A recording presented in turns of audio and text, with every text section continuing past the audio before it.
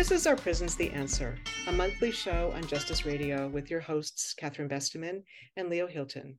Today, we're talking with Carter Reed, the Maine-based co-chair of the campaign to end life without parole in Massachusetts.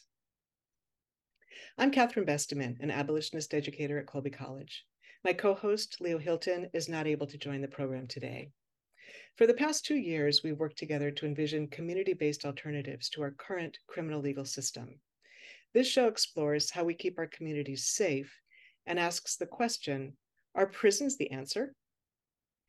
So, Carter, can you introduce yourself to our listeners and tell them a little bit about your background? Sure. My name is Carter Reed, and I am one of the co-chairs of the Massachusetts campaign to end life without parole. Um, my background is that I served just over 20 years in Massachusetts prison.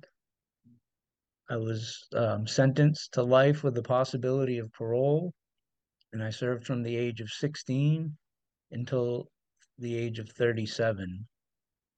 Um, So during my time in prison, I think I started off like most prisoners. I was angry and bitter and resentful about my circumstances and my conviction and the whole process of the criminal justice system. And I initially felt victimized by the system. And it took a while for me to grow up and to mature and to take responsibility for my actions and to understand the harm that I had caused. And that awakening for me really set me on a path of not only self improvement, but working to contribute to those around me and society as a whole. And I got involved in rehabilitative programming, and I really never looked back. I immersed myself in everything that the prison system had to offer. I surrounded myself with like-minded people, and I did everything I could to, be a contributor in my environment that I was in and prepare to be a contributor to society once I was released. And it's now been almost 10 years since I've been released, and I continued that process of, trying to be a devoted and committed citizen for the well-being of, those around me. And so I got involved in volunteer work when I got out of prison. I went back to school. I earned a degree. I became a husband, a stepfather, a homeowner, again, a college graduate, um, and a volunteer in not only doing work with uh, the criminal justice system, but I've worked with high risk youth. I've worked with Habitat for Humanity, Rebuilding Together, United Way, numerous organizations. And um, the one sort of takeaway that I had from my experience is, and it's very trite to say that, you can't judge a book by its cover, but I think all of the things that any of us in society think about prisons and the kinds of people that are in prisons and what makes them do the things they've done that send them to places like that.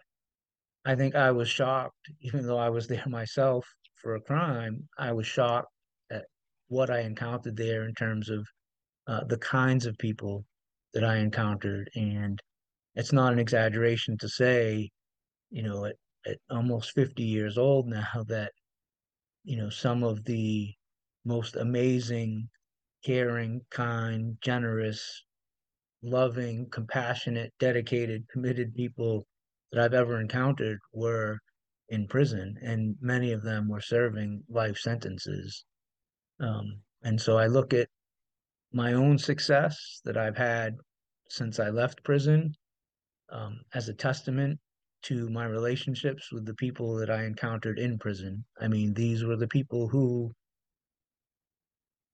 molded and shaped me into the person I am today. And I think of all of the beneficial traits that I've developed, I think are the product of those relationships. And it's unfortunate that we have um, such a strong tie to this retributive system of justice that doesn't do anything to promote healing or reconciliation, not just for the sake of um, perpetrators of crimes, but for the victims of crimes. And so I think that sort of stronghold that the retributive system has on us as a society really does so much more harm than good, and it doesn't foster the very things that we try to achieve in the criminal justice system. And so for me, it's really important to try to disrupt the narrative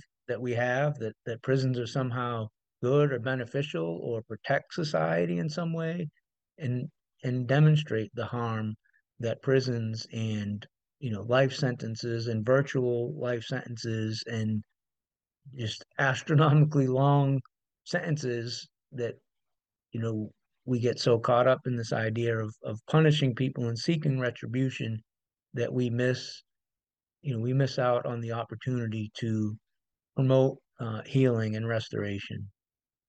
Thank you so much for that. I'm going to ask you a little bit about life without parole, the concept of without parole. And just to be clear to our listeners, typically a virtual life sentence is a sentence of 50 years or longer. The United States is one of the only countries in the world that still hands down life without parole sentences. We do it more often than any other country in the world to more people. Most countries in the world have outlawed life without parole. They consider it cruel and unusual punishment. We are one of just a small handful of countries that still allow life without parole.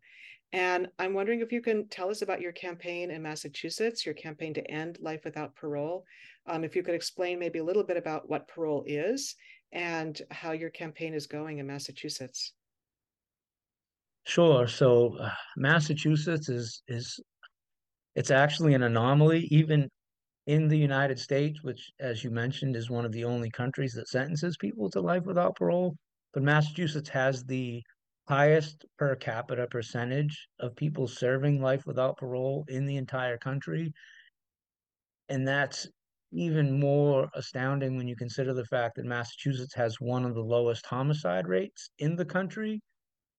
It's absolutely absurd and insane to think that Massachusetts has a higher population of those per capita serving life without parole than Louisiana, which is the state with the second highest homicide rate in the country.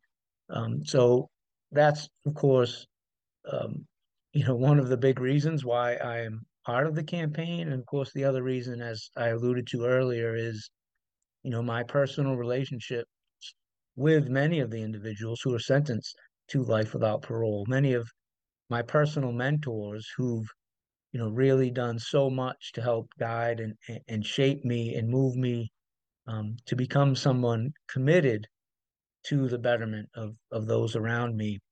And I learned that in prison. And so our campaign, um, like any um, campaign to end life without parole, to end the death penalty, is hard because there is such a foothold in many states as far as tough on crime and thinking that eliminating life without parole is somehow being soft on crime, that it's ignoring victims and doesn't not take is not taking victims into consideration. And so I think what we're trying to establish is that's not the case. And this particular legislative session in Massachusetts, there are actually four different bills that will impact life without parole for either some segment of the population or all of them. Although Massachusetts is widely considered to be a very blue state when it comes to um, criminal justice, it's actually one of the most, again, as alluded to with the population of those serving life without parole, it's one of the most red states in the country. Its criminal justice system took a turn for the worst in the 80s and it has never recovered. And so we're trying to highlight that. And of course, like most states, and what has now come to be a widely acknowledged fact, is there are incredible racial and ethnic disparities when it comes to the handing out of the sentence. of life without parole.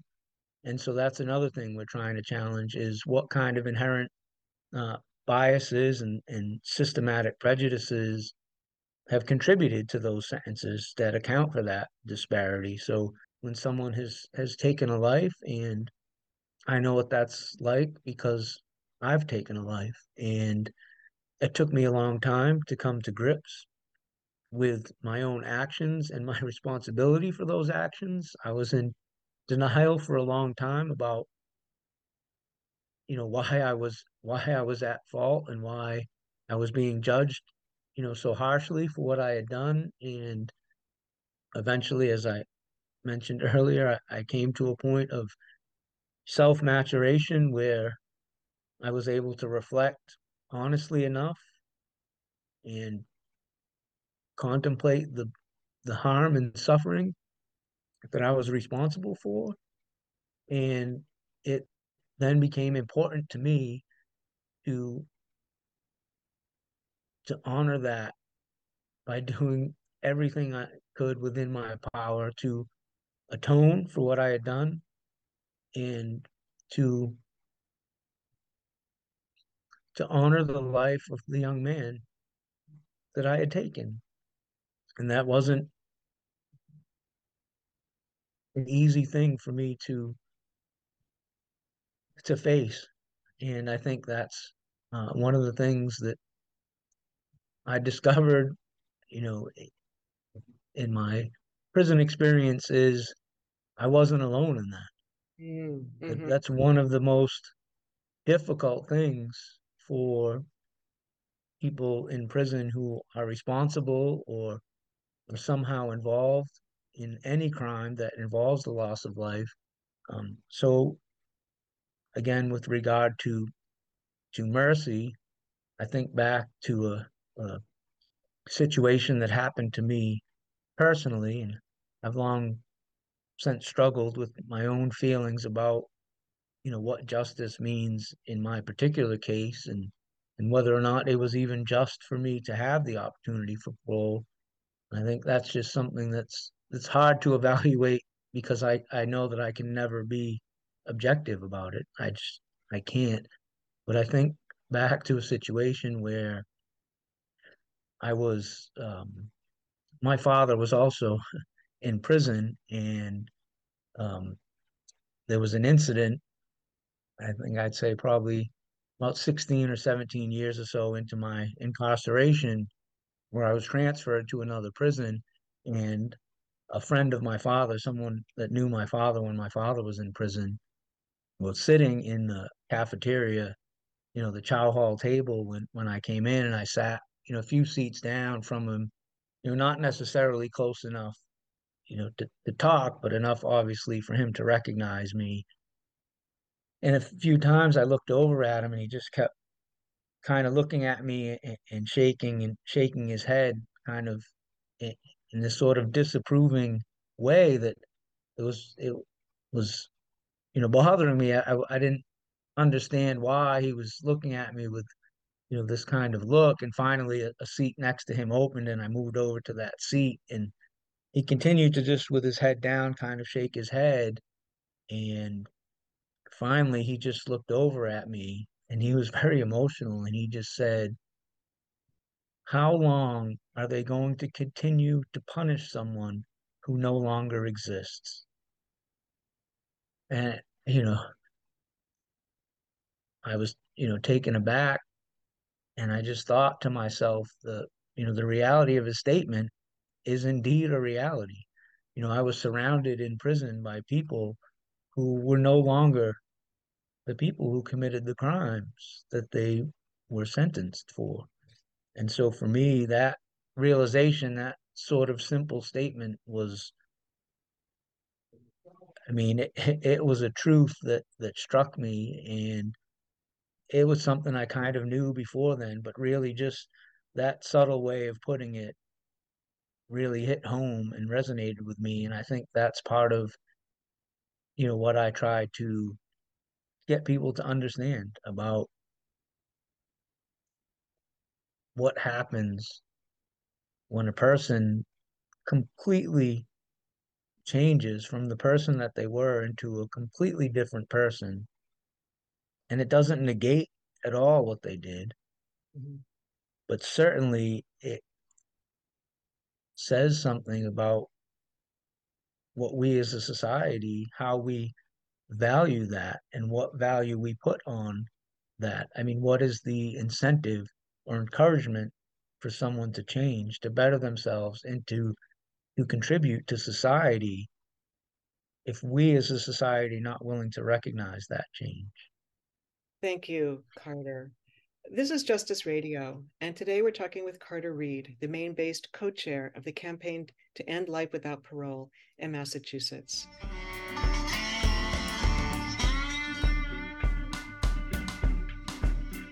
So, Carter, thank you for the stories that you have just shared with us. The two of the things that I think resonate so powerfully with me is the importance in your life of the mentorship that you received from other men who were incarcerated, who taught you about things like emotional maturity. And you grew up, you were raised by the other men with whom you were incarcerated, from whom you learned, it sounds like, about accountability, about maturing, about taking responsibility, about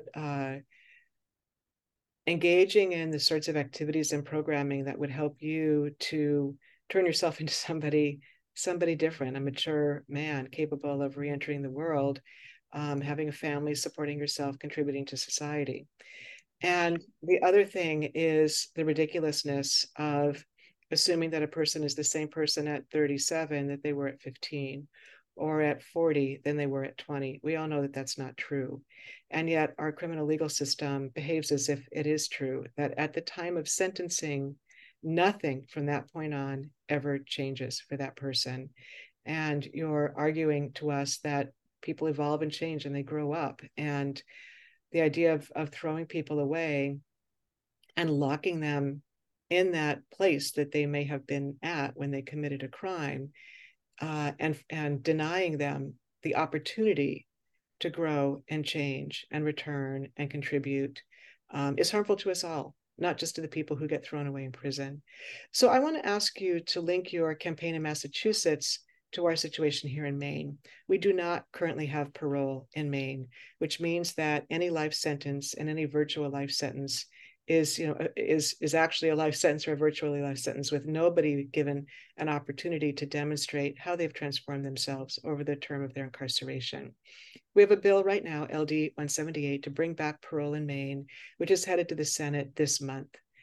So, from your perspective, you live in Maine now, you come out of the prisons in Massachusetts, you're a parolee, you've come out on parole after being given a life sentence at the age of 15. Why would parole be something we want to do here in Maine? So I think one of the primary things I kind of came to understand while I was incarcerated and fighting for my own freedom through the parole process and um, the sort of scarcity of parole, even though I was parole eligible and many other and all second degree lifers in Massachusetts are parole eligible. There was a period where the parole board, and to this day, uh, there was a scarcity of parole, and the parole board was not paroling people. And so I was in a position where I was evaluating sort of the parole process and what is the purpose of parole and what is accomplished by parole. Of course, these are things that I was writing to, legislators and anyone who would listen, trying to get support for changing the parole board and increasing the parole rate, particularly for lifers. And one of the things that really struck me that came out of parole, although most people just assume the purpose of parole is so that an offender can serve portion of his sentence under community supervision as opposed to within prison. One of the primary things that I saw, particularly with second degree lifers, because their parole process is different in Massachusetts from other parole cases, and of course, if they other cases where they have a defined release date, parole is somewhat irrelevant. So for second degree lifers, what I came to realize is it really facilitates some of the primary elements of restorative justice. Parole forces, if someone wants to be paroled, which I think everyone does, it forces people to take responsibility for their actions, to rehabilitate themselves, to develop viable skills to work and live and remain at liberty in the community. One of the prerequisites for parole is to demonstrate remorse. And that to me was an important facet of the parole process that I saw as beneficial to both the offender and the victim's families. Because that part of the process, even if it didn't result in complete healing and restoration, particularly when a life is lost, it really is a tremendously beneficial part of the parole process. Not just asking someone to take responsibility and say, I committed the crime, it was me, but to think and reflect on the harm that they had caused and to be genuinely remorseful in a way that surviving members of the victim's family and friends could see that and could see the change that someone could made and feel it palpably. And I think I've heard and seen that in numerous parole hearings, that there's almost a sort of catharsis for everyone involved to go through that process. And I'm not saying that it's not difficult for victims' families to relive, because certainly it is. But I think when you contrast that with the other side of the coin, which is for victims' families to remain, for the entire time of a person's incarceration, believing that this was committed by a heartless monster who has no desire to change, no desire to make amends or atone in any way. I think certainly having an opportunity for parole and having the opportunity to express your remorse and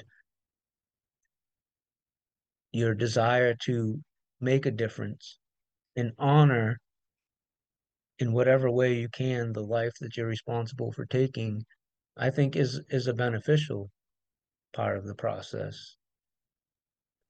I've never heard parole described that way. That's very moving to hear. We hear much more about how parole hearings are likely to be re-traumatizing for victims. I've never heard of anybody talking about.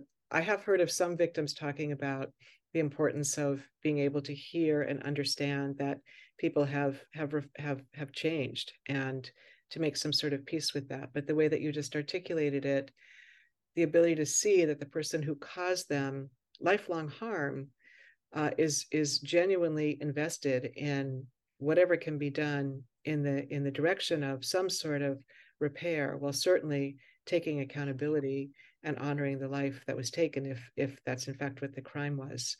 Um, what are the arguments against parole, and how would you respond to them? So I think the primary argument against parole is what you just mentioned, that it's, a slap in the face to victims, family members, that it's traumatizing um, to them to have to relive the events. And I think, I mean, that's really the only argument that's presented that's at all feasible. Occasionally, you'll have someone say that, paroling people put society at risk. There's, inherent danger. Can someone who committed that type of an offense ever actually change and be a different person? And of course, the irony of that is that you look at, again, in Massachusetts alone, there's something like 400 secondary lifers currently on parole. None of them are causing any type of harm in their communities. They're all living in ways that are helpful, to the community besides just being tax-paying citizens.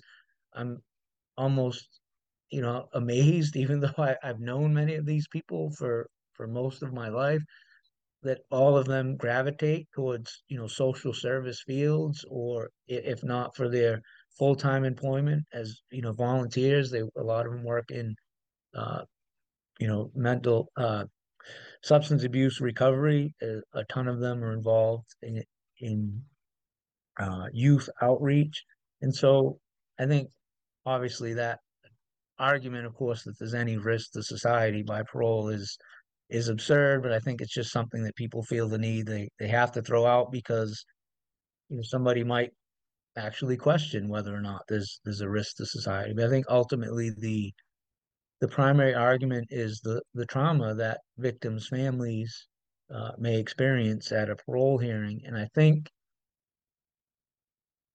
you have to consider that that's not true for all families. While I'm sure it is true for some, I would like to believe that human frailty and fallibility, I don't think that everyone is as disposed to be forgiving, but I certainly think that we all have the capacity for understanding and empathy.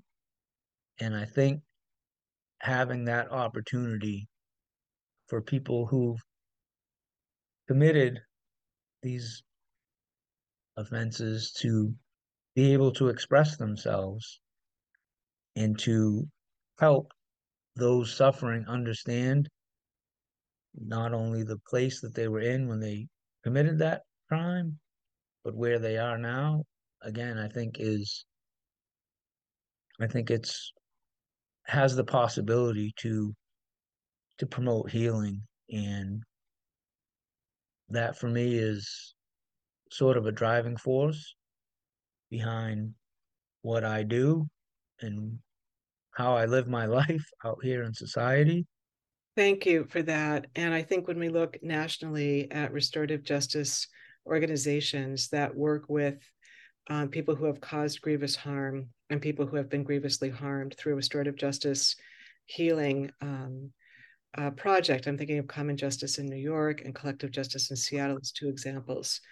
We see outcomes that are far more reparative and healing than leaning hard into vengeance and punitiveness as our only existing response to harm. Thank you, Carter, for joining us this month on Our Prison's the Answer. It's been wonderful to hear from you and your experience, and thank you for the work that you're doing in Massachusetts. I hope the campaign goes great. Next week, please join Marian Anderson for Voices of the Directly Impacted on Justice Radio.